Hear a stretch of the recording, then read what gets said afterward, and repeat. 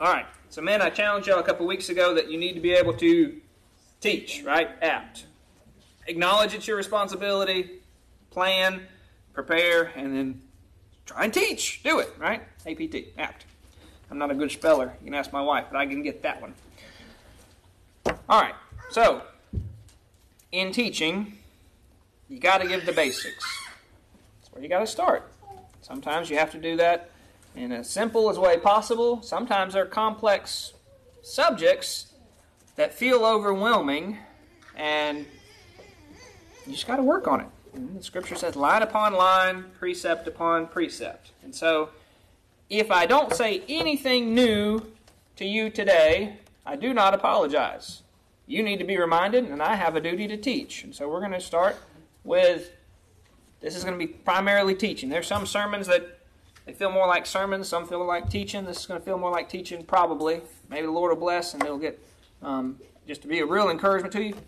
Please don't check out on me. All right? This is not dry stuff. It may feel like it. And we could talk about theology. Theology is the study of God. That's what theos is in Greek. Learning my little, thank y'all for that little Greek grammar book you gave me at your house and you moved like that. I'm enjoying the hound out of it. It was written back in the 40s, and it's about teaching yourself. That's the way it's structured. And so, but I've made a lot of connections. Not that I know Greek by any stretch. I'm learning. But it's been very helpful. And so, we all got room to grow. I got room to grow. So, I'm going to read a statement to you. This was found in the Oxford Dictionary. Can you imagine this being written in a dictionary published today? All right. It's a quote. It says, both the elect and the non-elect are born into the world in a state of total depravity and alienation from God, and can of themselves do nothing but sin. Can you imagine finding that in a dictionary published today? I'll read it one more time, and then we're going to try and unpack that statement.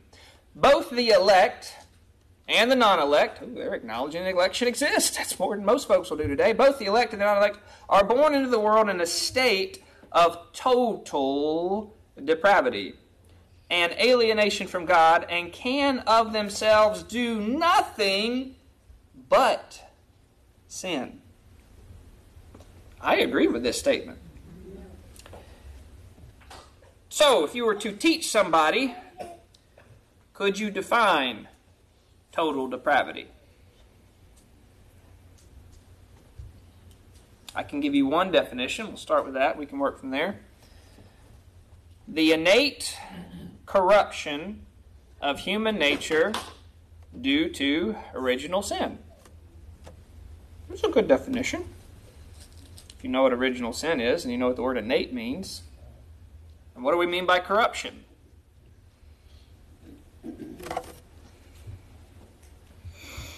How about for a working definition, we'll do something a little shorter.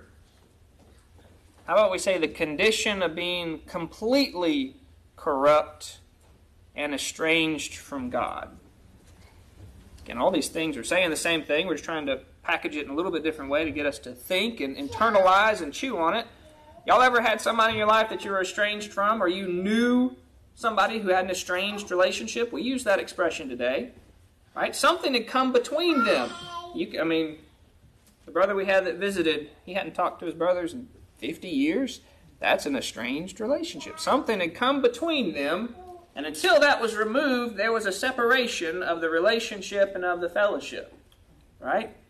And so, by nature, you and I are estranged from God. What's come between us? What separates us? The fact that we're sinners. Right? The fact that we are sinners. Okay?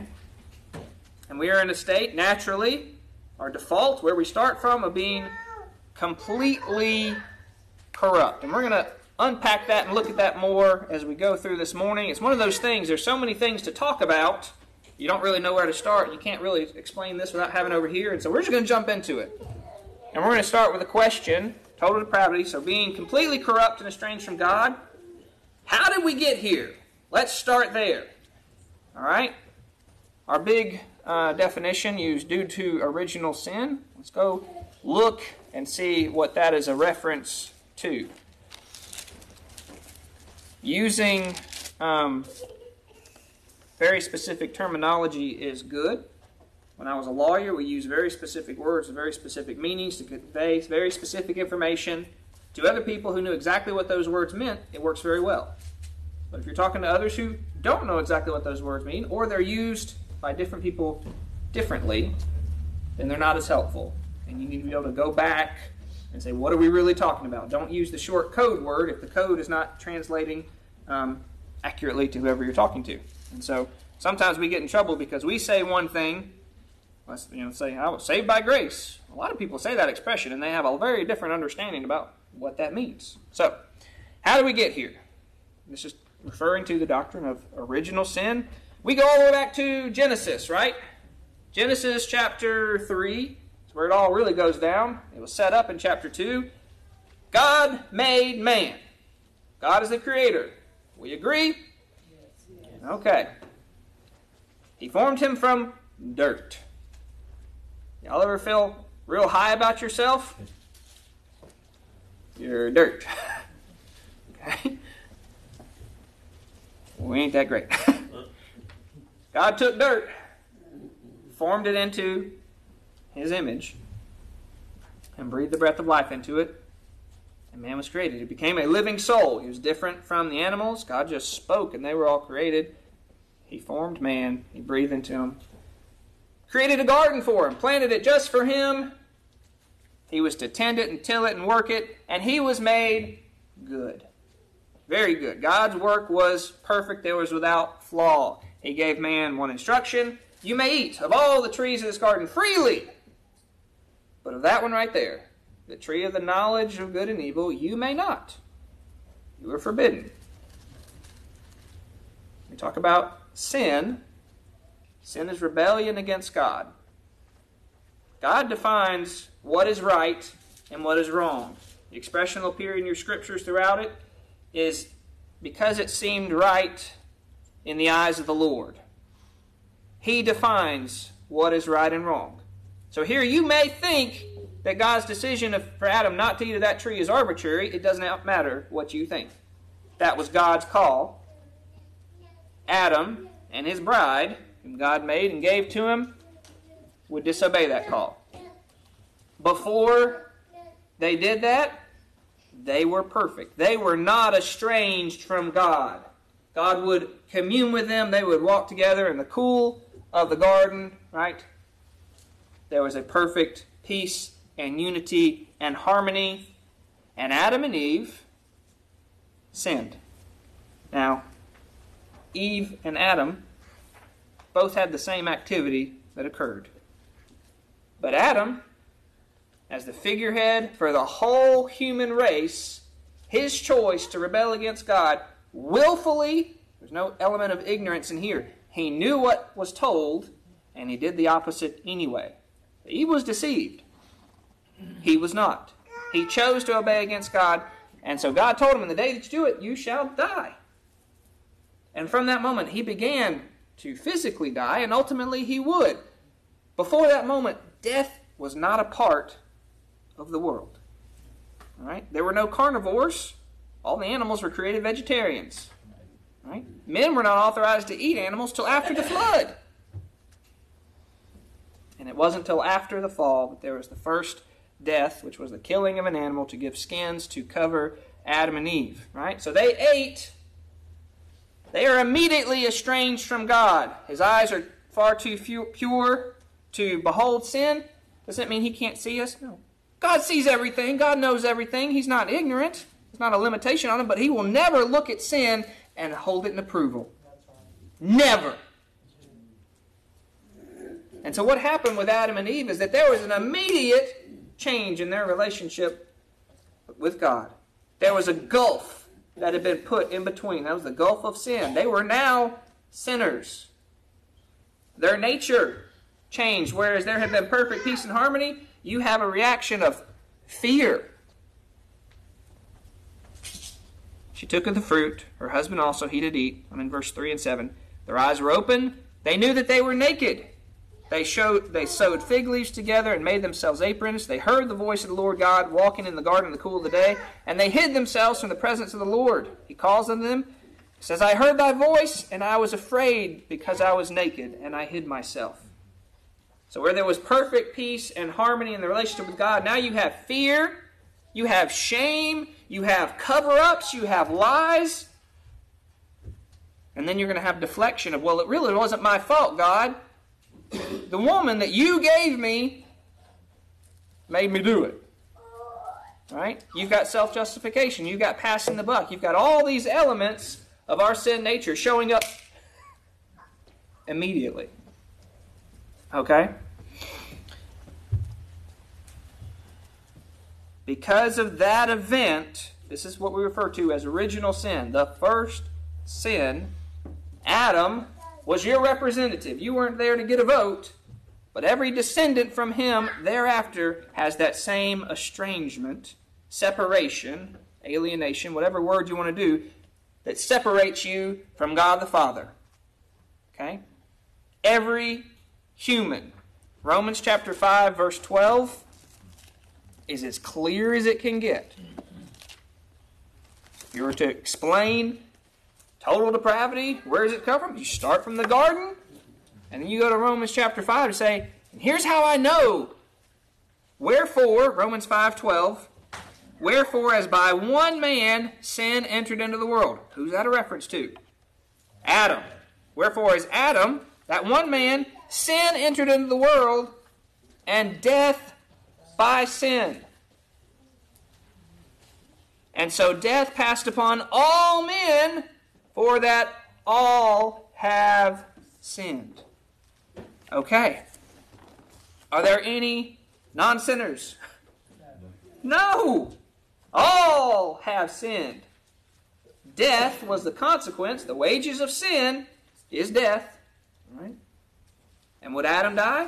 Yeah, long time, 900-something years, but he would die. And every single one who came from Adam's line, every human born thereafter, would die. Right? Because they were sinners. Right? That is the nature that they inherited. What's your inheritance from your father and mother? They're sinners. You're sinners too. Okay? And you can see that corruption in their nature immediately. They had two children, Adam and Eve, right? They had two sons, Cain and Abel. And they were good boys. One was a farmer, one was a shepherd. They both wanted to give a sacrifice to God. And I use that term good ironically. Please don't confuse me. They're both sacrificing to God. Well, we'd think that's a good thing, and God had respect unto one and not the other. Why? Was the lamb the better sacrifice than the food? Had nothing to do with what they offered. It had to do with who they were. One was righteous and had faith, and those were not of himself, and the other did not. And God's rejection of the one who did not, that it counted that he was wicked. And you know what? His wickedness really quickly revealed itself. Because when there was no respect given to his offering, but there was his brother. Well, you can see, I'm jealous, I'm upset, I'm angry, and I'm going to murder my brother. And he did. Not just think about it, not just I hate him in my heart. That guy's a right? He physically killed him. And within just a few generations, the world is covered with men, and it describes their imagination of their hearts is nothing but wickedness. This is in Genesis 6, verse 5, and God saw the wickedness of man was great in the earth, and that every imagination of the thoughts of his heart was only evil continually. So he wipes it out. Spares Noah's 3 boys, their respective spouses. You got 8 people out of the whole world of people, and you better believe this was not a small crowd. All right? If you can live 800-900 years and have sons and daughters and plethora, just Sometimes we read that, in a little children's Bible story. Oh, look at the animals on the boat and everything's happy. This is a catastrophic event. This is global wipeout. Everyone gets so upset about the doomsday clock before people wiped out. They were going to destroy the world, destroy the planet, and everybody's going to die. You know what happened here? The planet was basically destroyed and everybody died except for the 8 that God said, you're going to live. This is a big deal. How wicked was the world? How wicked was their hearts? What was their imaginations? Only evil continually. Are we different than they? By nature, no. Well, you start with the good people on the boat. Well, surely things are going to be better going forward, right? No more problems. You wiped out the bad apples. You just got some good ones. We get off the boat. We go build a tower to heaven. Rebelling against God. Tells them to overspread and repopulate the planet. No, we're going to stick together. We're going to make a name for ourselves. We're going to do what I want. We're in charge. Right? They're rebelling against God. And so God scatters them and changes their life. Yeah, so that's where we got. And it hasn't changed in all these years. Okay, so that's the question. How do we get here?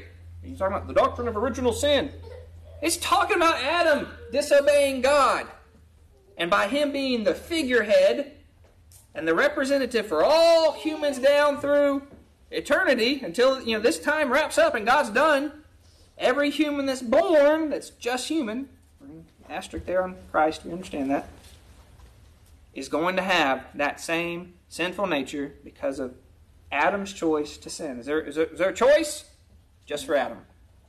Everyone else inherited the fallout. All right? We understand that. Good? All right.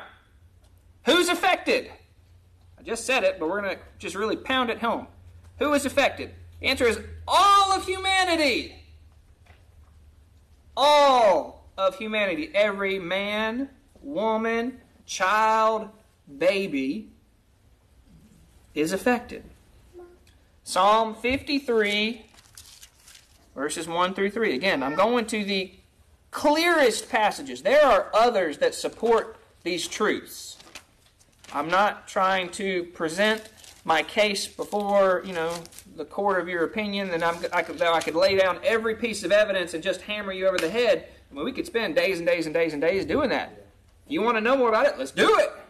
I won't do it here in this format, but I'm going to go to the clearest, easiest, simplest scriptures that don't have ambiguity, that I'm not trying to really lean too far in to get out these truths. It's right there. If you open your eyes and you've been born again, that's what you'll see. If you close your eyes and hit your head in the sand, well, maybe you'll ignore it. But that's not on me. Psalm 53, verses 1 through 3. The fool has said in his heart, there is no God.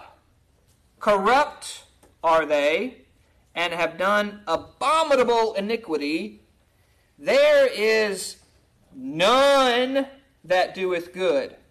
God looked down from heaven upon the children of men to see if there were any that did understand, any that did seek God. Every one of them is gone back. They are altogether become filthy. There is none that doeth good, no, not one. God can be really explicit. Sometimes He sets things up as a mystery, and He slowly unfolds them and reveals them. This is not a mystery. This is a 2x4 upside your skull with plainness. Corrupt are they. Why do we use the corruption in our definition? The condition of being completely corrupt and estranged from God. Corrupt are they, and have done abominable iniquity. There is none that doeth good. That corruption, that state of being corrupt, that is your condition. That is who you are. The abominable things is what you do. Okay? You are corrupt. By nature, every human is corrupt. And they do abominable things. You sin because you are a sinner. All right? Abominable. Loathsome. That's a fun word. Detestable. Abhorrent. Who's detesting it? Who loathes it? Who abhors it? God. It's His standard. Who's affected? Everyone. Everyone. And by nature, we're all saying there is no God. We're all those kings rebelling against God. We're going to cast off the cords. He doesn't rule over me. I am my own God. I can do what I want. Corrupt are they, and done abominable iniquity. That's the action, the sin. There is none that doeth good. Who doeth good? None. None. Now, you want to know how explicit God is about making sure that you get this point? Flip over to Psalm 14. I'm not going to turn there, but you just take a glance at it. It's almost a word-for-word repetition of Psalm 53. So not only does he repeat himself over and over within this psalm about what is man.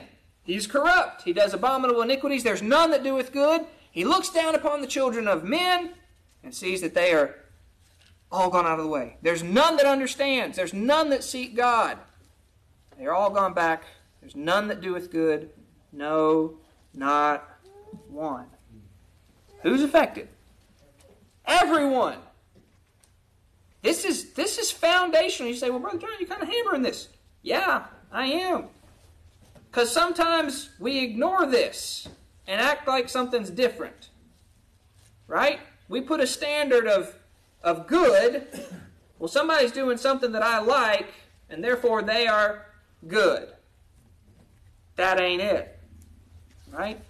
The standard that God sees is that everything we do by nature is sin. Without His intervention, we're not capable of doing anything but sin. There's none that are seeking after God on their own. There's none that are desiring to do good on their own. You say, well, so-and-so does these things, and that's helpful for society, and it's moral, and it's just. I'm talking about God's definition of good. It is impossible to please God without faith. And when you're in this state, you have no faith because He has not given it to you yet. Okay? None. All right. So you may ask, are you sure? Are there any exceptions? Go to the book of Job. Just back one from Psalms. Start in Job 15. Job 15, let's read verses 14 through 16.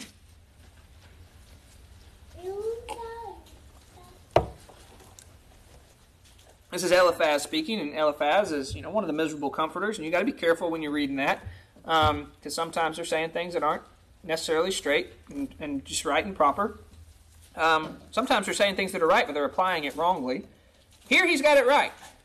Verse 14, what is man that he should be clean, and what is born of a woman that he should be righteous? Behold, he, that's God, putteth no trust in his saints. Yea, the heavens are not clean in his sight. How much more abominable and filthy is man, which drinketh iniquity like water. Drinking up, that's a pretty gross word picture, but it's pretty accurate. Man, by ourselves, is not righteous. And if the whole creation is corrupt, this is God's not even putting trust in the heavens, right? And is this creation corrupted? Yeah. That's why it's not going to last. That's why there's going to be a new place that He prepares for His people to dwell for forever. It's not going to be this same one that's corrupted. He puts no trust in His saints. Yea, the heavens are not clean in His sight. How much more abominable and filthy is man, which drinketh in iniquity like water. Go back one chapter to Job 14 and verse 4. Job here speaking is asked the question. Let's start in verse 1. Man that is born of a woman is a few days, yeah, we're mortal and we're going to die, and full of trouble. Full of trouble. Why? Because things are just rough for you? Because the world's done unto you? No, because you're a sinner. He cometh forth like a flower and is cut down. He fleeth also as a shadow and continueth not, again referring to his mortality. And dost thou open thine eyes upon such a one and bring me into judgment with thee? Verse 4, who can bring a clean thing out of an unclean? Not one. We sure there's not an exception for some folks being born sinless? Who can bring a clean thing out of an unclean thing? All right, let's use a word picture. Anybody ever had a gallon of milk go bad? I mean, like bad, like chunky bad, like you open it up and you about to have a bad day, right? How many times are you going to have to pour from that gallon until you get some good milk? Never! Well, what if I take 2 bad gallons and pour them in? How many glasses of good milk am I going to get? Not a bit. Your parents, both sour jugs of milk. They're unclean. You, as their offspring, are poured out. You're made of the same stuff. You're sour, chunky, smelly milk. All right? Doesn't matter how many times you pour it. How much time? Does the sour milk get better with age? No. Ooh-wee. Leave it in a hot car. Who can bring forth a clean thing out of an unclean thing? You can't. You can't. No one can do it. Not men. Great line from Jesus, though. With men, it's impossible. With God, all things are possible. Right? He creates something new. Can't make it clean. How about this? In the Old Testament, there was a distinction between the unclean animal and the clean animal, right? One you could eat, the other you could not. All right? How many donkeys are you going to have breed together? Donkey and donkey, and they're going to produce a sheep. Donkeys are unclean. You cannot eat them. How many times are you going to have a clean animal produce from those two? Never! Unclean, unclean. Your mama, your daddy. You a donkey. Go back to Job 11:12. That's Bible. That ain't me. Job 11:12. For vain man would be wise, though man be born like a wild ass's colt. What's your default? You were born like the baby of a wild donkey. Are they ruly, tame, respectable, easily entreated? No, they do what they want to do. And they're stubborn and mean. They'll bite you. That's man by nature. You're a wild ass's colt. Not even a mature wild donkey. Here, right? So no matter how many unclean animals you have, they will never produce something that is clean. Okay? How about this? We got pecan trees, right? Y'all ever had diseases getting your pecan trees, and the only ones that came out were just hollow shells, inside shriveled up nasty fruit? But it's a good tree. I like that tree. It's pretty. What does it produce every single time? Dried up nasty fruit. Now I take 2 of those diseased trees together, and I cross-pollinate. I get some new saplings. I got baby disease trees. What kind of fruit are they going to breed? The same diseased, nasty fruit. Okay? One more word picture. You go over to the mechanic shop, get your oil changed. You know those red rags they use to wipe their hands around? Them greasy. They ugly. You want to put those on the Thanksgiving table? No, right? Now, if you take 2 of those, you cut them in half, and you stitch them together, do you now have a purty white napkin? Well, what if I make a smaller one and we do it again? What if I do it again? Is that ever going to produce something clean that you want your grandmama using to wipe her mouth at Thanksgiving? No! It's unclean. You know what our best righteousness is described as? Filthy rags, and the language in that's even more explicit. We won't go there, but that's our best. It's just filthy rags. We're getting where I'm at. A lot of word pictures. Hang on to one of them at least. Okay? How are you going to teach somebody? Give them a word picture so they have something to take that idea and hold on to it. Okay? All right? So, our state of corruption, totally corrupt. and estranged from God. Applies to everybody. Everybody. You got a human daddy and a human mama. You are a human body. It applies to you. Okay? Now, this is a question that you need to answer. When does this kick in? Okay, when does this kick in? When do I become corrupt? And this is what you get a lot of different theology on. People can get widely different answers about God and who He is and how He relates to you because of missing this point. Does it kick in when I'm an adult? Genesis chapter 8, verse 21. Yes, the answer is no. But I'm going to prove it to you. In Genesis 8, 21. This is after the flood, right? Before the flood, God's looking at the world. Thoughts are evil continuously. Noah builds an altar after the flood. You know those odd animals, right? There you go. Odd, clean animals, time to be sacrificed. They still got a pair of other ones so they can keep reading. The Lord smelled the sweet savor, and the Lord said in His heart, I will not again curse the ground anymore for man's sake, for the imagination of man's heart is evil from his adulthood. From his youth. So it doesn't kick in when I'm an adult. I'm already evil in my youth. Well, let's go back a little bit further. What about, do I have to be, a rational child, capable of knowing right and wrong? Psalm 58, 3. Psalm 58, 3. The wicked, who are we? We're the wicked, right? We're corrupt. Are there any good? No, not one. So when you see the wicked, it's referring to you and me. That's our default. That's not. The wicked are estranged from the womb. What was part of our definition? Totally corrupt and estranged from God. You're estranged from God as early as from the womb. They go astray as soon as they are born, speaking lies.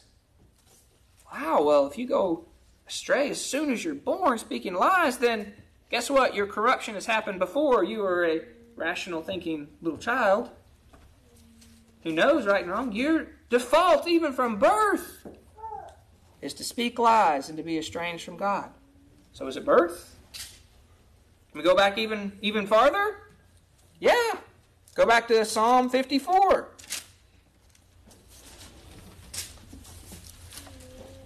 No. That's not what I want, is it? Maybe I wrote down the wrong one. Y'all help me out. Where's my mother shape me iniquity?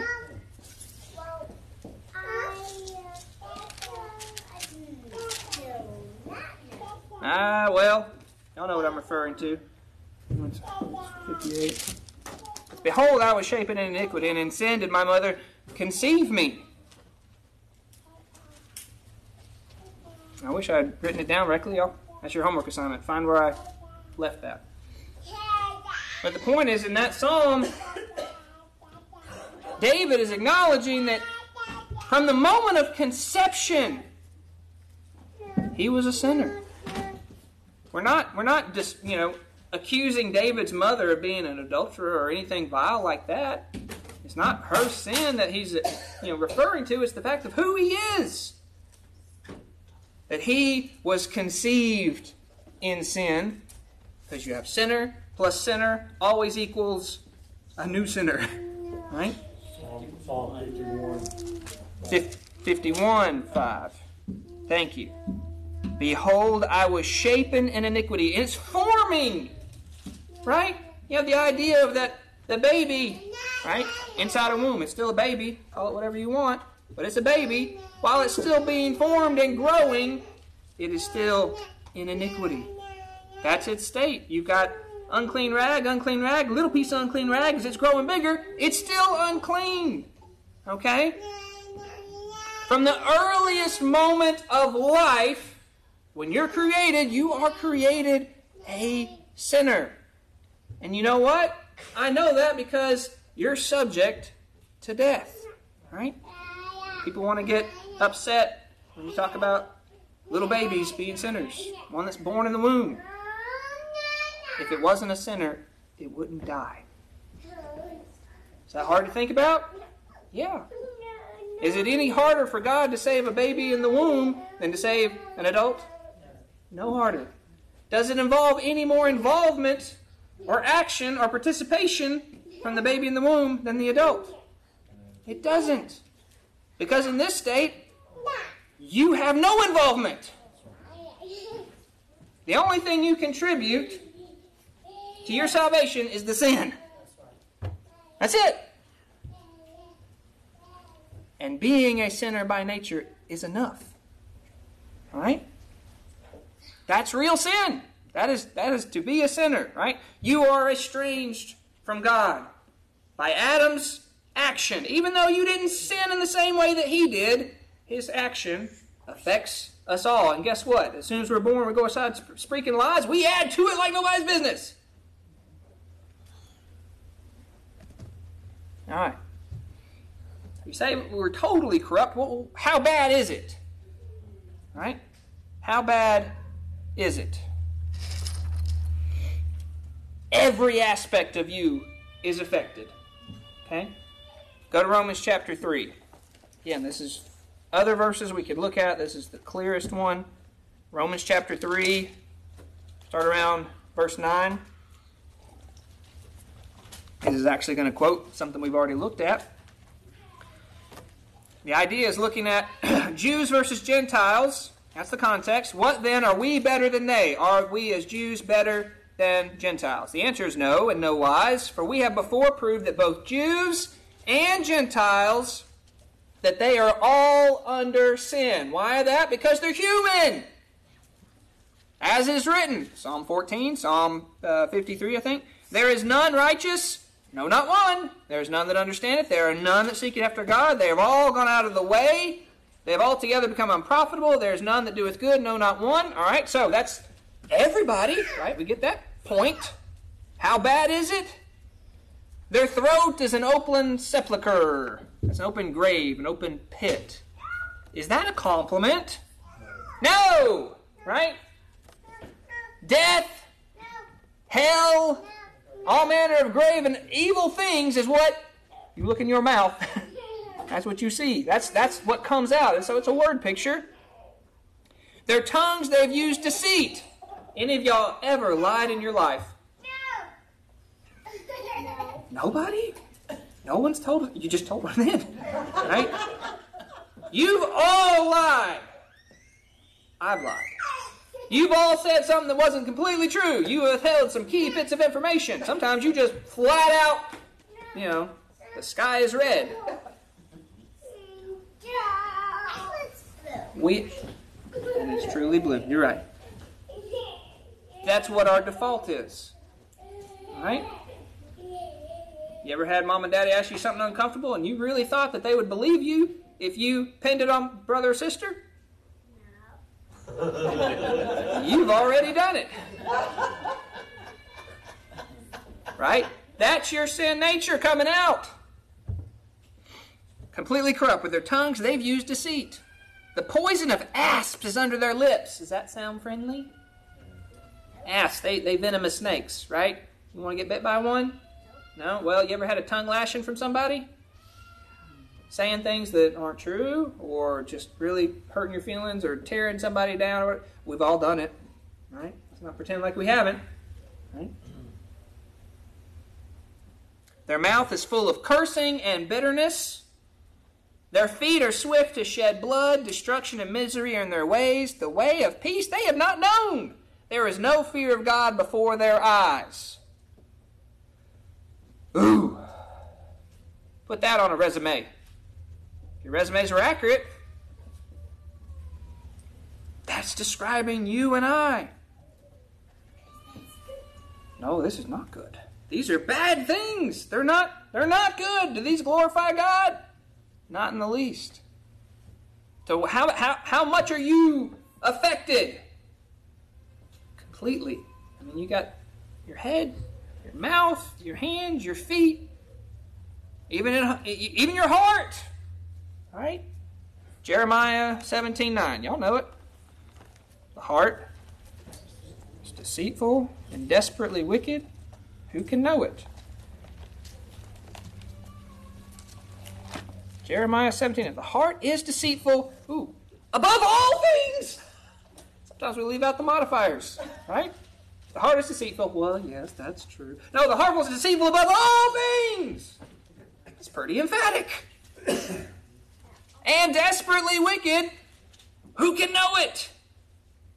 Well, you just don't know my heart. You don't know your own heart. But what I do know about what God said about our hearts is they're deceitful. We deceive ourselves. They're wicked. They'll lead us on a wrong path.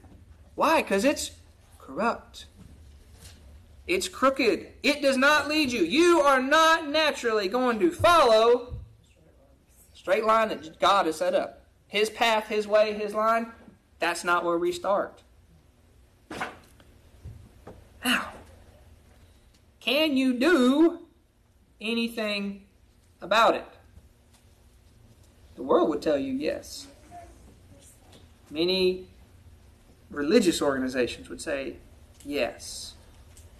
If you will just say this prayer, if you will just ask Jesus to come into your heart, if you will just stop doing that particular sin that we don't like, and you can do those other ones in your mind and in your heart, that's fine, but just don't do those, and then you can seek God. Or go ahead and seek God so you can seek God. So what? How many are going to seek God? None! None seek God. Is there any skill that you can use? Any talent? Any sacrifice you can make? Any choice? Is there anything you can do to take you out of this state of being estranged from God and totally corrupt? No. And that's really the key to what we believe. Because if you have a distorted understanding of total depravity, and you think that, well, yeah, we're not good, but we ain't all that bad, and if you just, then you miss the rest of what God has done. You don't understand what grace truly is. Because you think you've done something to earn it, or to allow God to give it to you, or to accept it. If you think that you can reject it, then that involves you having some power or influence or might over God. And you don't. Okay? You and I are too proud. I am too proud. And if you want to be humbled, these basic, fundamental truths about who we are, do that. Right? If we put up on a screen everything that ran through your head yesterday, you didn't even have to say it out loud, we would be mortified. We would be running out the back door because we didn't want to deal with the fallout of having to look y'all in the eye if y'all could see what went on in my head. Much less having a list of everything I said or did. Right? Sin is rampant.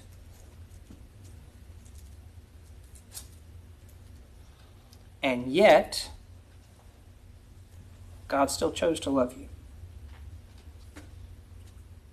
So, if you can't do anything to change that state, that's why the expression is used in Ephesians of being dead in trespasses and sins. That's another expression of total depravity. It reflects the relationship between you and God, as far as you're concerned, it's dead. Right? If you've got an estranged relationship with your brother out in Texas, you ain't seen in 50 years, if you'll swallow your pride and go say, I'm sorry, odds are whatever's between you can be resolved. Right? If one of you just, reaches out, then the odds that both of you will come together. Right? You have no ability to reach out to God because you can't remove the problem. Right? You're still fundamentally a sinner. You can't change that. You cannot become fresh milk. All right? This is what Jesus was expressing in John chapter 3 about the necessity of a new birth. That just blew Nicodemus' mind. He's like, what are you talking about? And Jesus is like, you're a master in Israel. Don't you understand these things? Jesus speaking in John chapter 3, verses 5 and 6. Verily I say unto you, except a man be born of water and of the Spirit, he cannot enter into the kingdom of God. That which is born of the flesh is flesh. That which is born of the Spirit is spirit. And go back and get 3 too. Except a man be born again, he cannot see the kingdom of God. To be born again means to be born from above. That's the Greek behind it. To be born again, he's saying, I'm taking something that was corrupt, and I'm creating something new. Okay, you're created a new creature. It's described in Ephesians 2. Created unto good works, that you should walk for them and please Him. We'll look at that specifically later. But He, by the Holy Spirit, is what gives you new birth. If you have to be born again, does that not reflect on what you were before? You were in a state of corruption. And dead. Dead in trespasses of sin. So, that which is new, God's not taking that spoiled milk and say, all right, now it's good milk. He's creating something new within you, a new creature. And it's good. And it doesn't spoil. And it doesn't expire. Right? Instead of that greasy rag that you start from, He's giving you something in the Spirit. It's a new spirit. That which is born of the flesh is flesh. No matter how many times you have flesh procreate, it's only going to produce flesh. But Him by the Holy Spirit is giving you new life, which He will do for every single one of His children of God. Whether it's on their final moment before death, thief on the cross, or while they're still in the womb, John the Baptist, and somewhere in between, He's going to give them new life. Who's the one doing it? Him, because He's the only one who can do anything. You can't change that state. So giving you new life is His gift. And it's an operation of the Holy Spirit. You didn't have anything to do with it.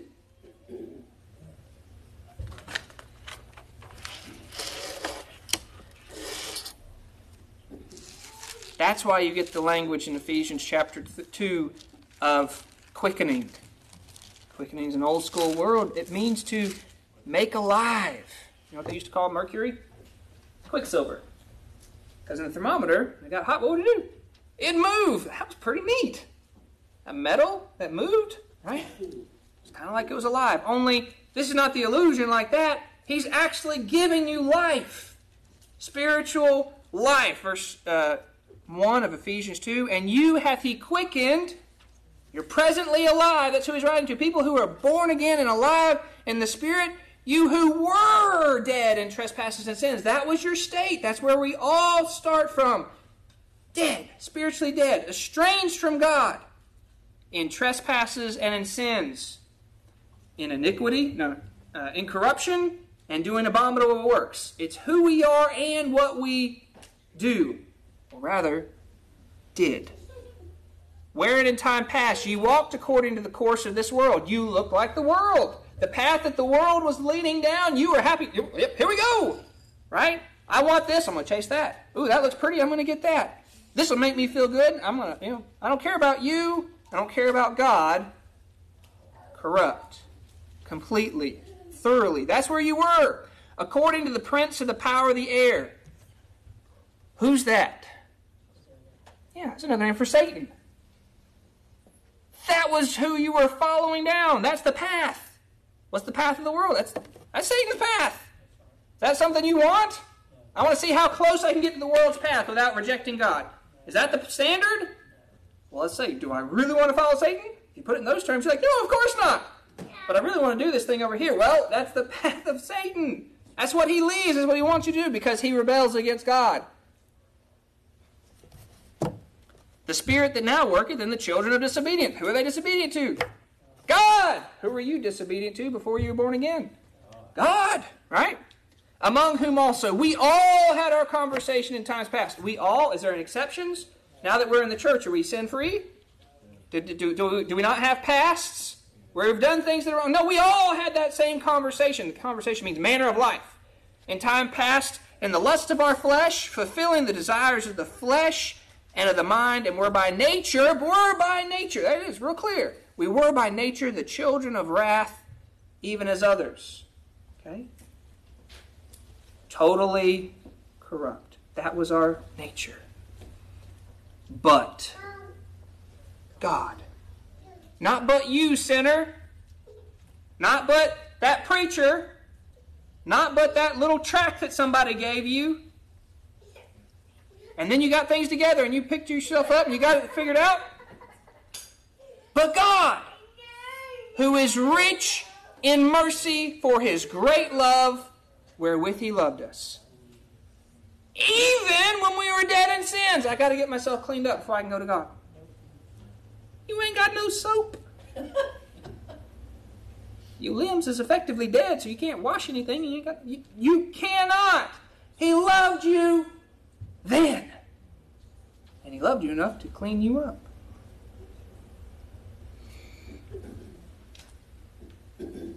That's what Christ came to do. And that's what He accomplished. How are we different than every other group out there? We believe that Jesus did what He set out to do. Fully, period. That's as simple as it gets. Jesus came to save a people. He saved a people. Hooray for the Savior. Hooray for the people. It works out really well for them. Now live in that truth. Real world impact. Having this understanding of this basic principle. And you say it's basic. If I were to ask y'all before this to say, give me a definition for total depravity. I'll wait. You got some verses that you could point me to show that? Unless you've been studying it in advance this week, it might have been a hard question. But this is something we got to go. We got to know, internalize, and to be able to teach. Right? But this has a real world impact. Okay? Let's ask a question. How can people be so awful to each other? Sister Sarah has to see things in her role at CASA that would curl your toenails. That would leave you under the sheets crying because of how awful people are to each other, to children, to the elderly. Ain't had to do grand jury duty. Make you want to move. There's nowhere you can move to. If you understand this, you understand the question of why are people awful to each other? Because that's our state. That's our default. That is who we are. We are inherently, innately, totally corrupt and estranged from God, unless a but God has interjected Himself and changed you and given you new life and a desire to serve Him and please Him. Unless He's done that, that's where you stay. And that's where the world stays. Why are things so awful in the world? Because of sin. And it's full of sinners. And it's not going to change by any human intervention. Well, let me put my faith in this nonprofit. We're gonna put an end to violence. Put an end to hunger. Put an end to abuse. If we just put enough time and energy and have enough rallies, we're going to fix it. Can it be fixed? No. Can you make some improvement around the margins? Sure. Can you make consequences felt? Sure. But you and I and no entity, no government cannot fix where the source is. The depraved human heart, which Jesus said, out of the heart cometh wickedness, adulteries, fornication, hatred, malice, murder, you name it. It's the corruption from within that cannot be solved here except for but God. Why have there been so many wars through over the years? Pride, desire for power, ambition, resources, all those things that come from, I'm going to get my own. Well, if we would just have a better education system and we all learned the right things and we become enlightened, then we would live in a kumbaya society and everything would be great. That's been tried. Right? Y'all go look up how compounds and utopias turn out. They fall apart. Because you know what's contained within them? A bunch of sinners. Right?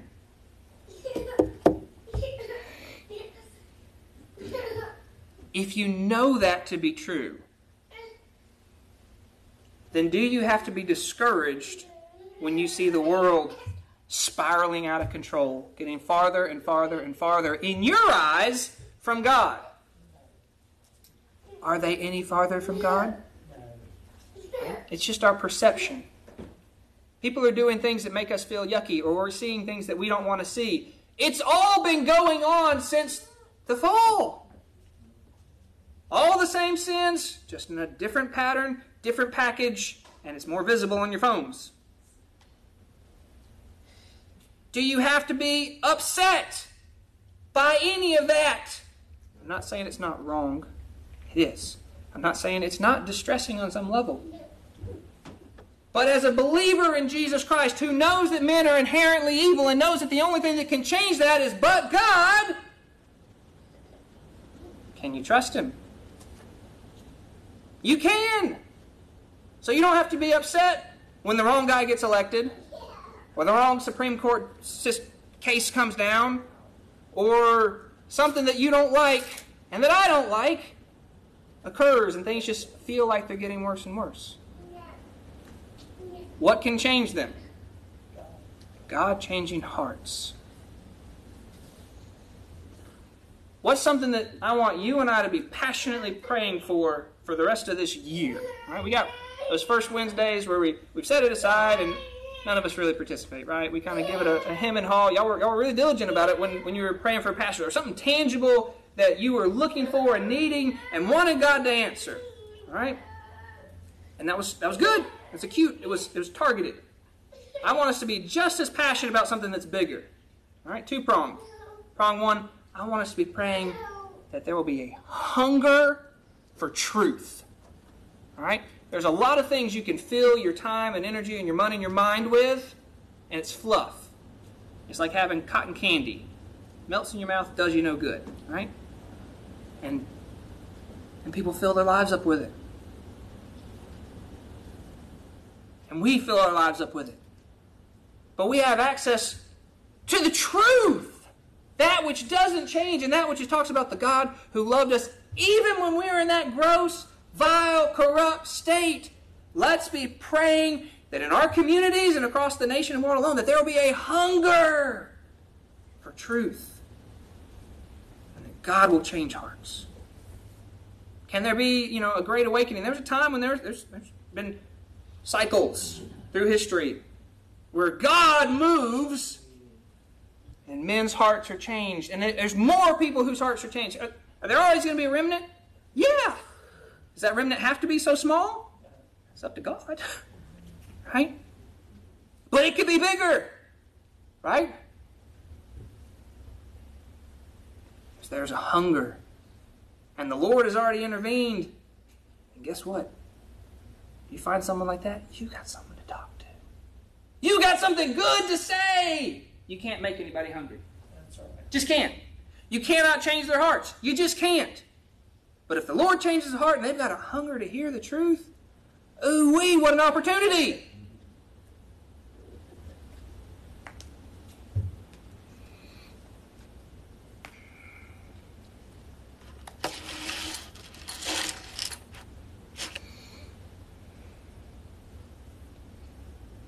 We talked about amazing grace. We've sung that song. One of the preachers this weekend said, amazing grace, how sweet the sound to save a wretch like you. Not me, I'm pretty good. Right? That's sometimes how we act like. We're singing the song, but we don't really mean that I'm a wretch. You know what a wretch is? Here's a good definition of it, y'all. A vile, sorry, despicable person of reprehensible character. That sounds like it'd be the song about the Grinch, right? It saved a Grinch like me, right? Vile, sorry, despicable person of reprehensible character.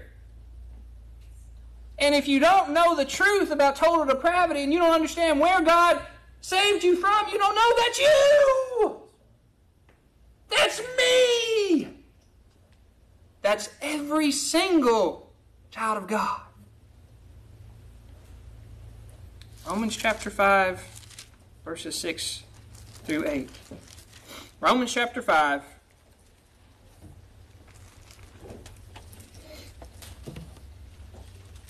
Verses 6 through 8. For when we were yet without strength, when we had little strength, without, zero, nada, nil, zilch, no strength. Why? Because you were dead. Spiritually you were dead. You were estranged. You had no strength to deliver yourself. In due time, in His time, Christ died for the ungodly. For scarcely a righteous man will one die, yet peradventure for a good man some would dare to die. But God commended His love towards us, in that while we were yet sinners, Christ died for us. Kenneth Brantley used this illustration, and I'm going to steal it. I'm not stealing, I'm giving him credit. Citing Brother Kenneth Brantley. The list that you and I have for who we are willing to die for is probably pretty short. You think it'd fill up this page? Or if I tore it in half? How about a post-it note? How about one of those little flags you stick inside of your Bible?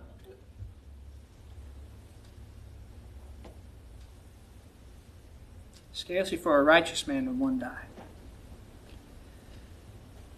Yet how many of us are willing to trade one of our kids to save someone's life? That's a little higher standard, isn't it? God didn't withhold His only Son. And He didn't give Him to redeem a righteous group or even a good group, but the ungodly, vile, totally depraved sinners, completely corrupt and separated from Him.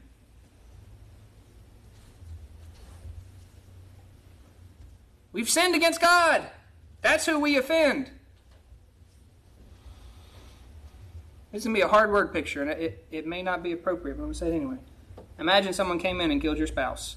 They're on death row. And you take your child down there and say, we're going to make a swap. I'm going to get that one out, and I'm going to let my child die in his place. You're like, I couldn't do that. If you're honest, you say that. I couldn't either.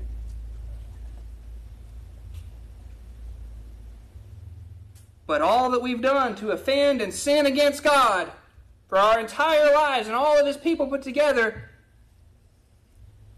He went down to that death row and took them out and put His Son in their place. And the Son went voluntarily, knowing it was His Father's will to save those people. If you don't understand this doctrine, you don't understand how amazing grace is. It's not just, I was a little bad and I needed a little sanding. You know, I got like a little teaspoon hole that I need to fill up, right? Get your little teaspoon. Just put a little goodness in me and then I'm good, right? Y'all, we're like the Grand Canyon of wickedness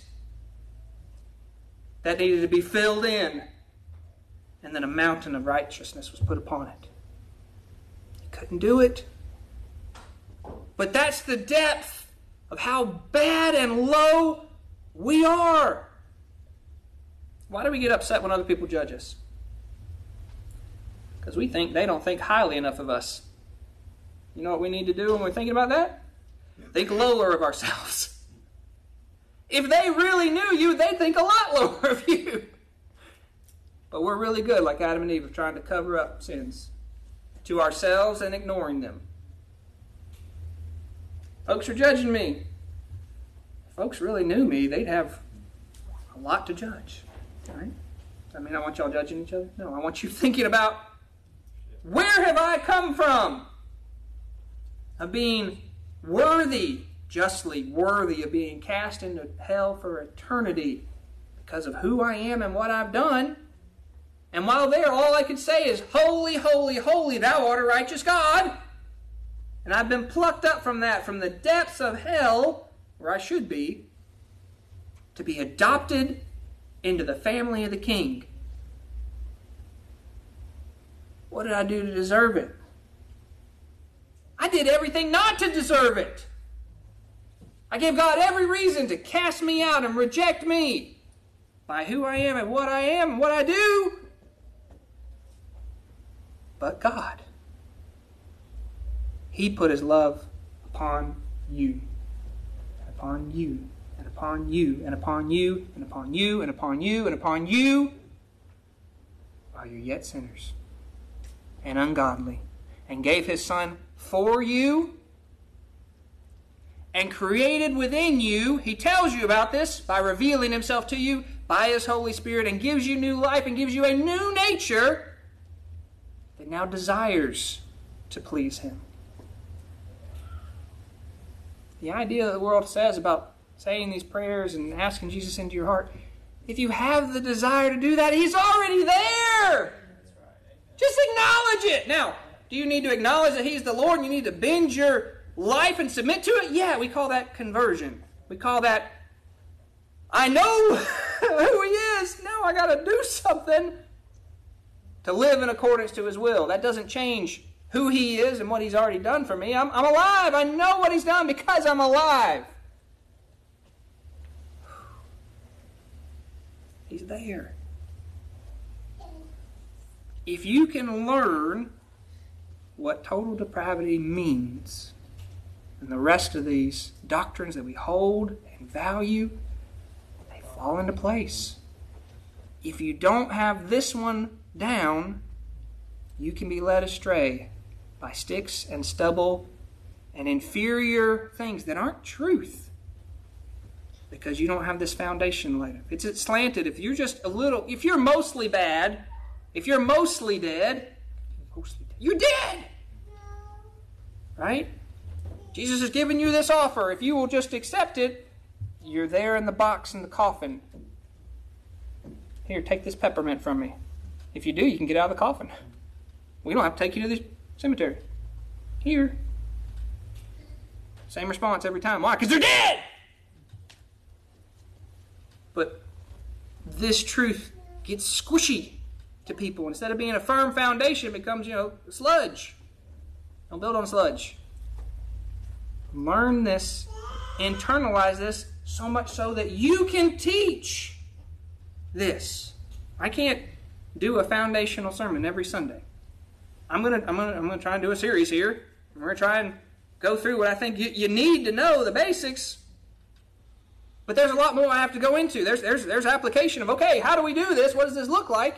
And so I got to bounce around sometimes. But those that you're responsible for teaching, lay that groundwork, and it's got to be repeated over and over and over and over. How often does a kindergarten teacher repeat herself? Like hundreds of times a day, right? Sometimes we're a little slow on the uptake, right?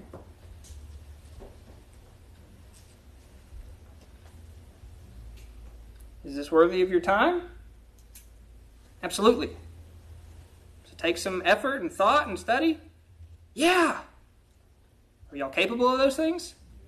Yeah.